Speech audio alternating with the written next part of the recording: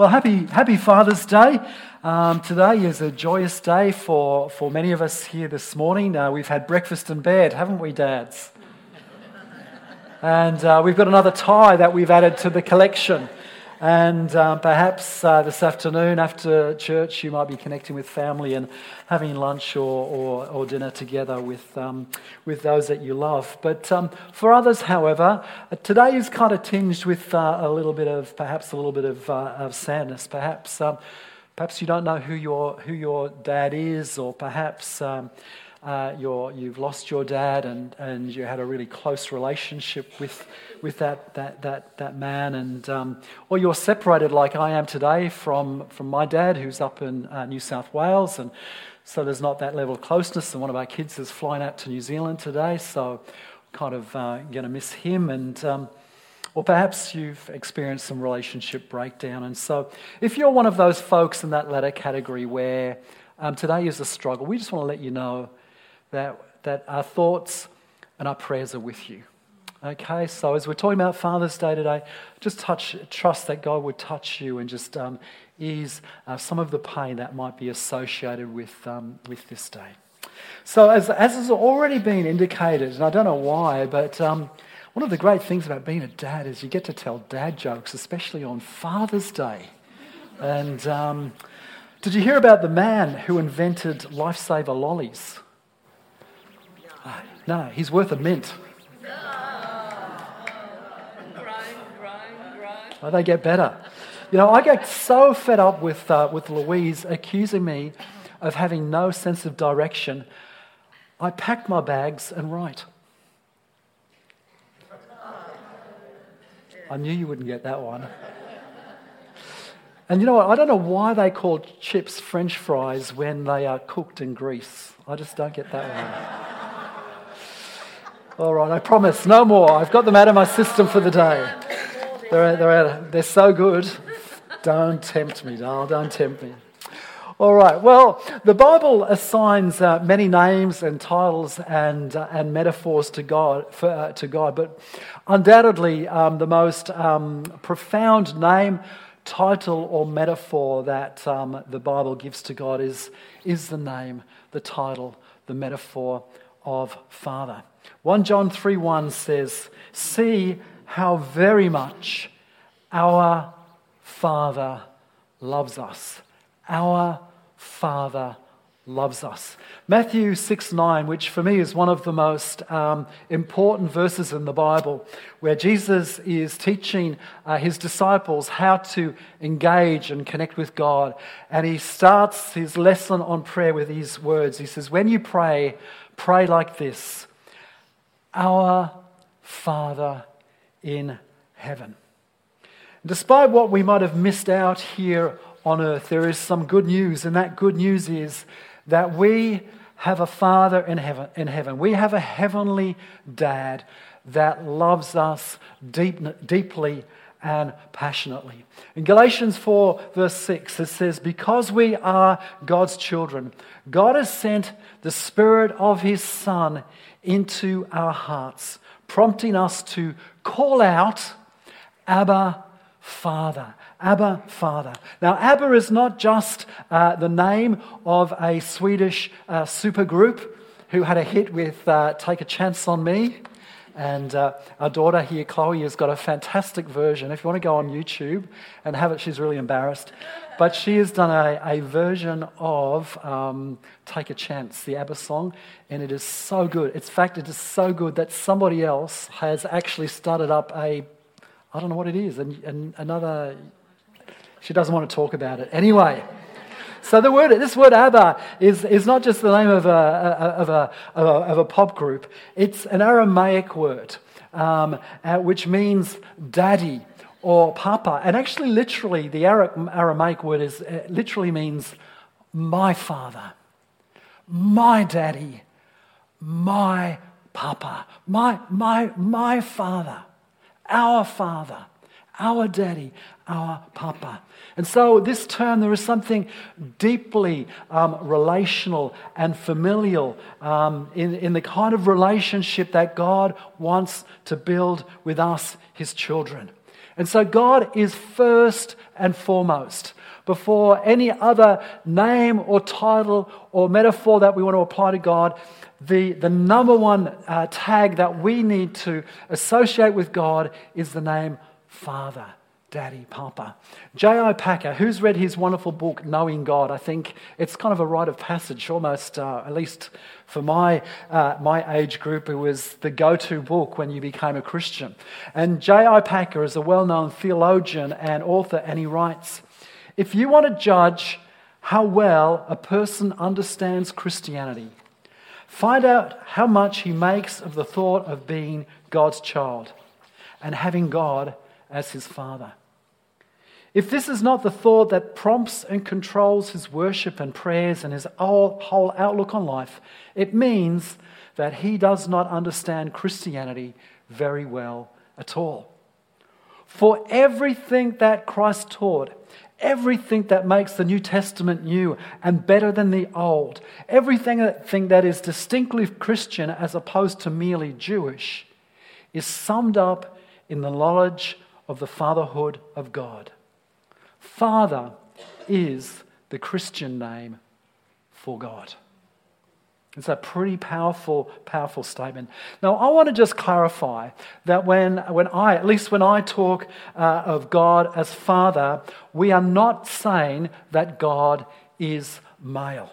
There are many feminine names and titles and metaphors throughout the Bible for God. One of the first ones to emerge was given by our good friend Abraham, who we spent some time looking at. And one of the names that Abraham identified God with is the name, you can remember, El Shaddai. Now, the name El Shaddai literally means, and not being, this is what the Bible is all about. The word El Shaddai, the name El Shaddai means many-breasted one. Many-breasted one. In other words, God is someone who is maternal, who wants to nurture us and sustain us and feed us. And so God transcends gender. Amen. God transcends gender. But the Bible just needs to use names and images as descriptors that are helpful for us as human beings to try and grasp something of the mystery of the divine. Do we get that? So I don't want anybody here this morning saying, "Oh, you're pushing one thing or the other." I'm not pushing either. God transcends gender. Just that the Bible has to use terms that we can identify with to try to grasp what God is like. So when it comes to those of us who are parents, God wants us to model our parenting on God's. Now, being a grandparent for me is the best thing in the world. I was talking to a friend the other day and I said, my great disappointment in my life at the moment is I can't retire yet. I don't have enough money. And my dream would be to be able to work part-time, to do some study and look after my grandkids.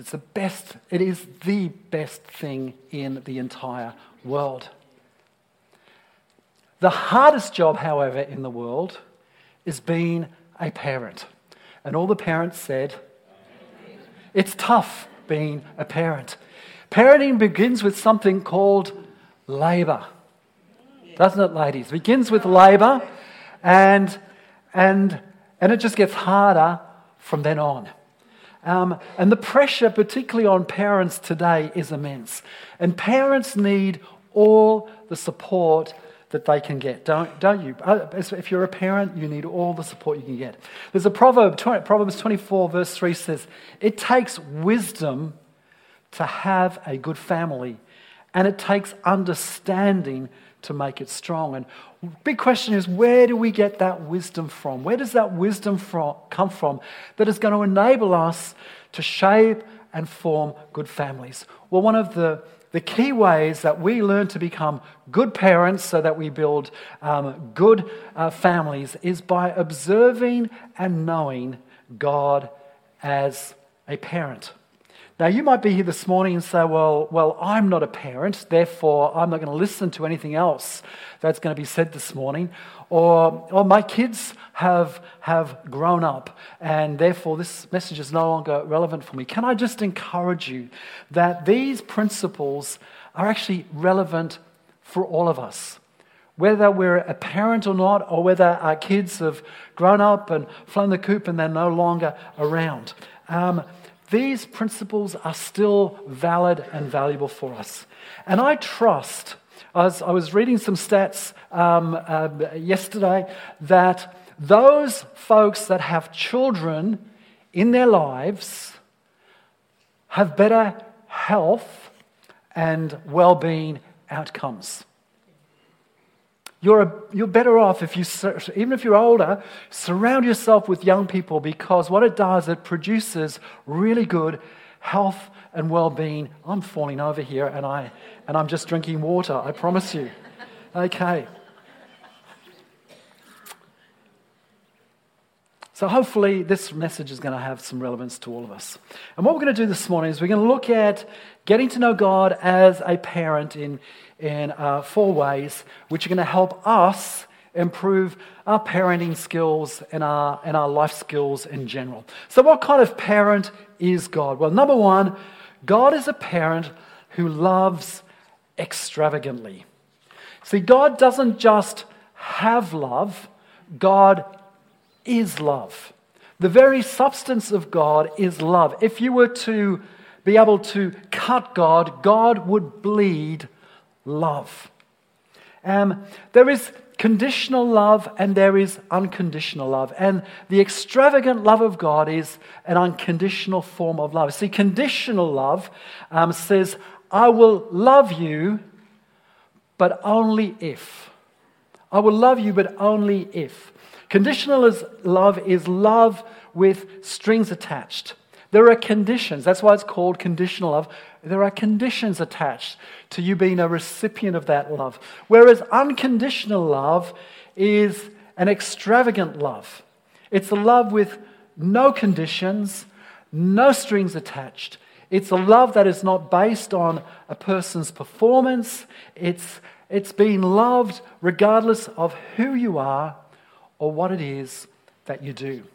Now, I just read something recently about a man in China who divorced his wife because she produced ugly children. Now, what this man didn't know is before he got married, she had had plastic surgery before he got married. He didn't know that.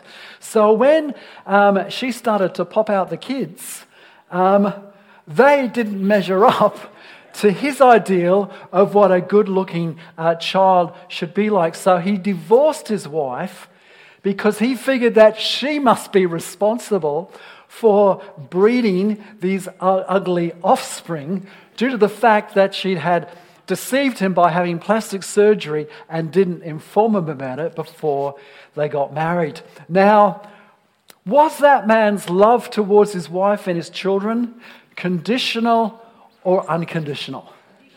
It was conditional. That's an example of condition. There's love, but there are strings attached. There are conditions. I will love you, but only if you produce good-looking kids. See, the father in the story, I'm feeling naughty, but I'm going to stay on track. It's Father's Day, yeah, I can get away with it today, can't I? I don't think so, no, I won't. Yeah. So in Luke chapter 15, there is the well-known story of the prodigal son, which is really about the story of the extravagant love of a father. And if you're familiar with that story, you know, the story is this man has 2 sons, and the youngest son says to his dad, "Give me my portion of the inheritance." So he takes his dad's money, he goes off to a faraway country, squanders his dad's wealth, ends up in a pig pen, and decides after a while, well, I'm going to make my way back home. I'm going to go apologize to Dad, and hopefully he will have me back on the family farm and I can work as a hired labourer. And in that story, when the young boy comes back home, it tells us that the father is looking for him. And you think of all of the things that the father could have said to his son. He could have said, "Hey man, what have you done with all of my money?" Or he could have said, "Look at you, what an absolute mess you've become. You've ruined your life, you've ruined my reputation. What's wrong with you?" Or he could have said to him, "You stink."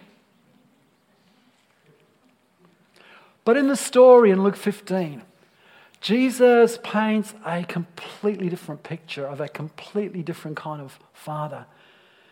The father in the story runs towards his son, something that Jewish man just did not do.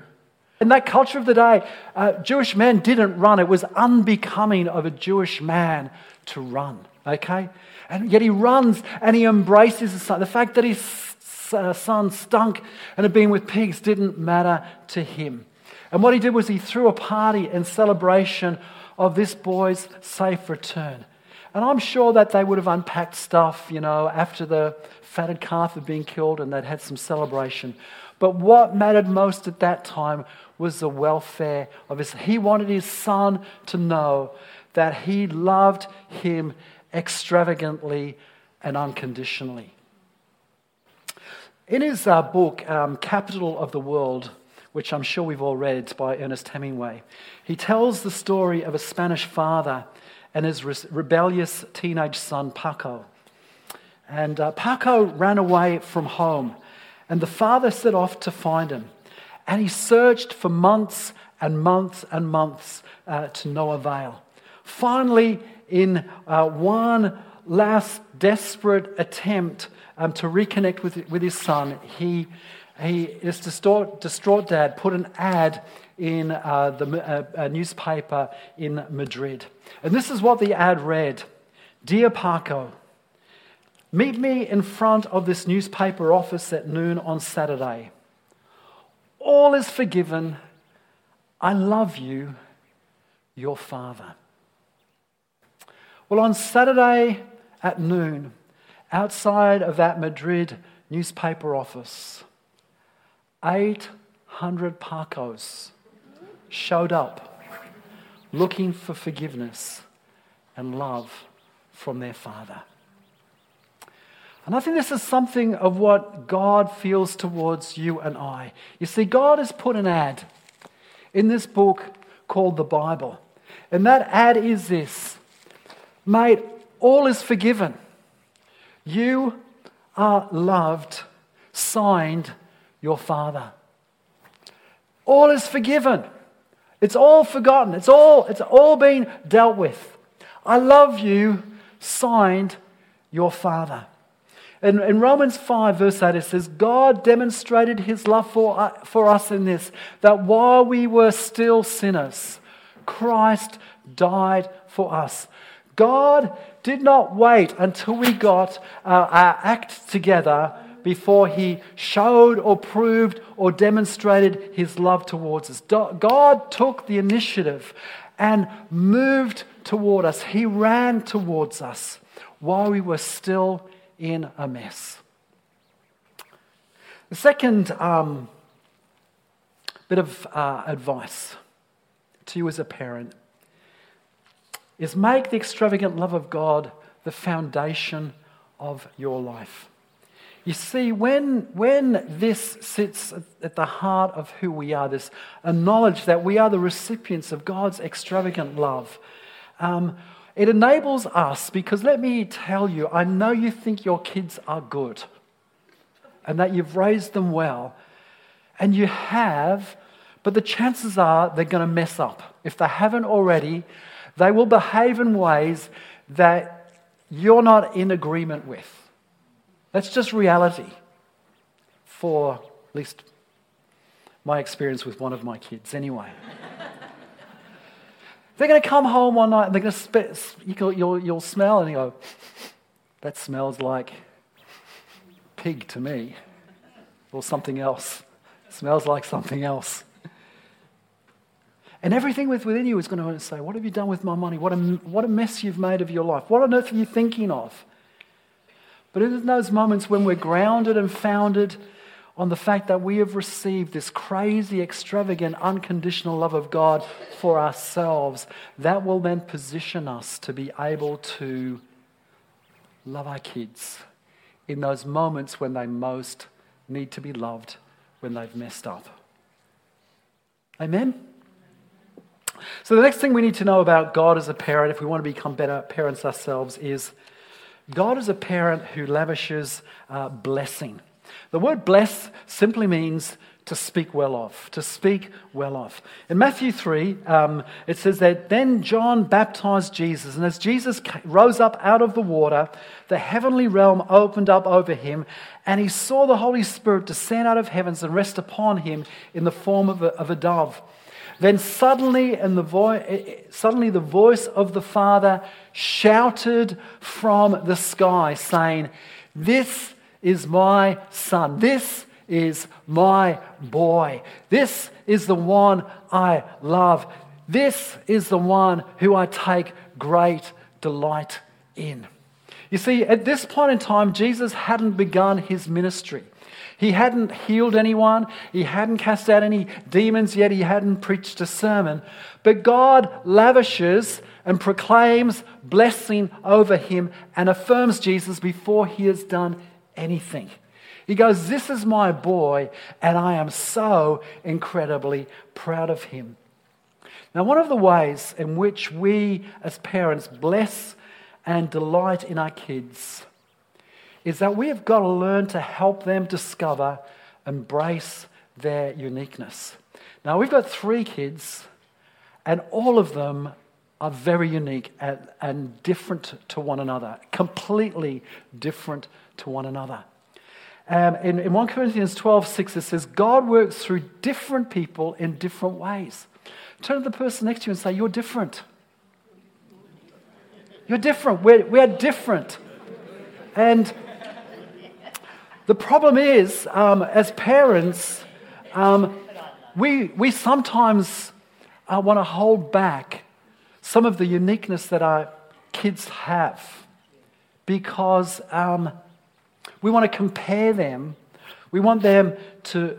We measure our kids up against others. Some kids are more academic than others, and that's okay. Some kids are more athletic than others. That's okay. Some kids are more arty and creative than others, and that's okay. The problem is if we think that our kids should be academic, but they're not wired that way, we're not blessing them. Or if we really value sport and our kids are not athletic, and we start putting pressure on them to be something that they're not because they're actually artistic and they're creative and they're airy-fairy and they're off with their imagination and want to write poems, but we want them to be all sporty, we're not blessing them because we're not empowering them to be who God has designed them to be. And then the other way that we can hinder our kids and not bless them is by wanting them to conform. So one is we compare them with others, and the other thing is we want them to conform. You see, there's something innate within us. We just want our kids to be like, we don't want our kids to stand out too much. We don't want them to be too different. We just want them to blend in because we generally don't handle difference very well ourselves. And so, look guys, just give our kids room to breathe. Celebrate and affirm who they are and their passions and their strengths and their loves and whatever those things might be. Amen? Number 3, God is a parent who educates well. So in the Garden of Eden, right at the very beginning, God creates clearly defined parameters for his children, Adam and Eve. And he outlines the consequences to them if they step outside of those boundaries. And so God taught them, he educated them, he provided them with a clear and transparent understanding of what he wanted, what was needed, and also how they would respond and what the results would be if they didn't respond. So when God educates well. I've used this before, but it's so incredibly helpful. It's a child psychologist by the name of Gary Etzow. He describes the 4 stages of parenting. There are actually age-appropriate ways in which we are to train and educate our kids. The stage 1 is the discipline stage, from birth to age 5. So in stage 1, parents set the rules and establish guidelines and boundaries. They define right and wrong, good and bad. And the problem is, if parents don't set the boundaries at stage 1, in the formative years of a child's development, it becomes incredibly difficult for those kids to live disciplined lives as adults. So that's where the hard work is, isn't it? Parents of toddlers, my gosh. Then stage 2 is the training stage, ages 6 to 12. Now this is where training is showing kids how to do things. So kids don't learn it during this phase by being told how to do things. They learn by observation. So in the training phase, parents are role models and their children are sponges who learn by what they see. Isn't it scary when you see your kids saying or do something that's kind of a mirror image of what you do? Stage 3 is the coaching phase. So this is between 13 and 19. And so during this phase, adolescents are now kind of playing the game of life for themselves. And as a parent, you kind of feel redundant. You're on the sidelines now. You've done, hopefully the discipline and the training. And now you're a coach and you stand on the sidelines and you get to shout instructions to the kids who are out there living life. And the problem is, during this phase, and this is where it gets really scary, is kids may or might not listen to their parents' coaching. And then stage 4, which is friendship, and this is the age 20 and beyond. See, friendship is the final stage of parenting, and it begins to occur sometime around the age of 20. And the goal of all parenting, so those of you who've got kids who are younger, your goal right now should be to reach stage 4, where your children are your good friends. I get a little bit uncomfortable when kids who are sort of early teens and their parents are their best friends. I don't feel kind of comfortable with that. But once they're in adulthood, there should be this goal of parenting our kids to become our good friends so that we get to do life together with them. And we still might get to coach every now and again, but that coaching is based on 2 things. It's based on respect and it's based on request. Otherwise, we'll be deemed to be interfering. And if you have a look and analyze Jesus' relationship with the disciples, it pretty well follows this model. He disciplined, he trained, he coached, and then ended up with friendship. And then finally, God is a parent who corrects without condemning. Proverbs 3:12 says, "The Lord disciplines those he loves, just like a father corrects the child that he delights in." So God's correction for us is actually a sign of his love. If you're never feeling or experiencing the adjustment of God, not good. Not good. So if you're a Christian and you're not feeling every now and again, occasionally, kind of the correction, the adjustment of God, that's either a sign that you're perfect or that you need to learn to tune in a little bit more to God, because God loves us too much to leave us just as we are, doesn't he? So there are usually two paradigms for bringing correction. And parents tend to operate out of one of these 2 paradigms.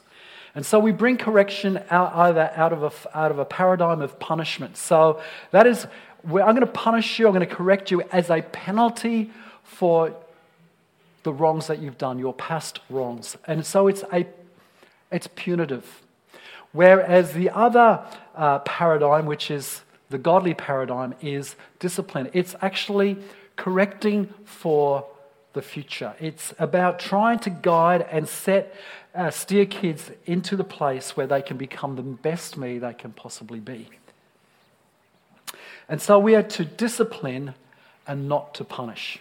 And we discipline by not correcting in anger and choosing our words carefully. In Ephesians chapter 6 and verse 4, it says, "Fathers, don't keep on scolding and nagging your children, making them angry and resentful. Instead, bring them up with the loving discipline that God approves, with suggestions and godly advice." That's some pretty sound wisdom. Chloe, do you want to make your way up? And if you're here this morning, I just want to remind you that God has put an ad in this book called the Bible. And that ad reads, "All is forgiven. I love you. Signed, your Father." All is forgiven. If you're here this morning and you're not a Christian, I've got good news to tell you. That God has made it pretty clear in this book called the Bible. You are forgiven. And God's love for you is unconditional. There are no strings attached. That God has demonstrated his love for you in this, that while you're still going about doing your own thing, Christ died for you. And so God is not waiting for you to get your act together.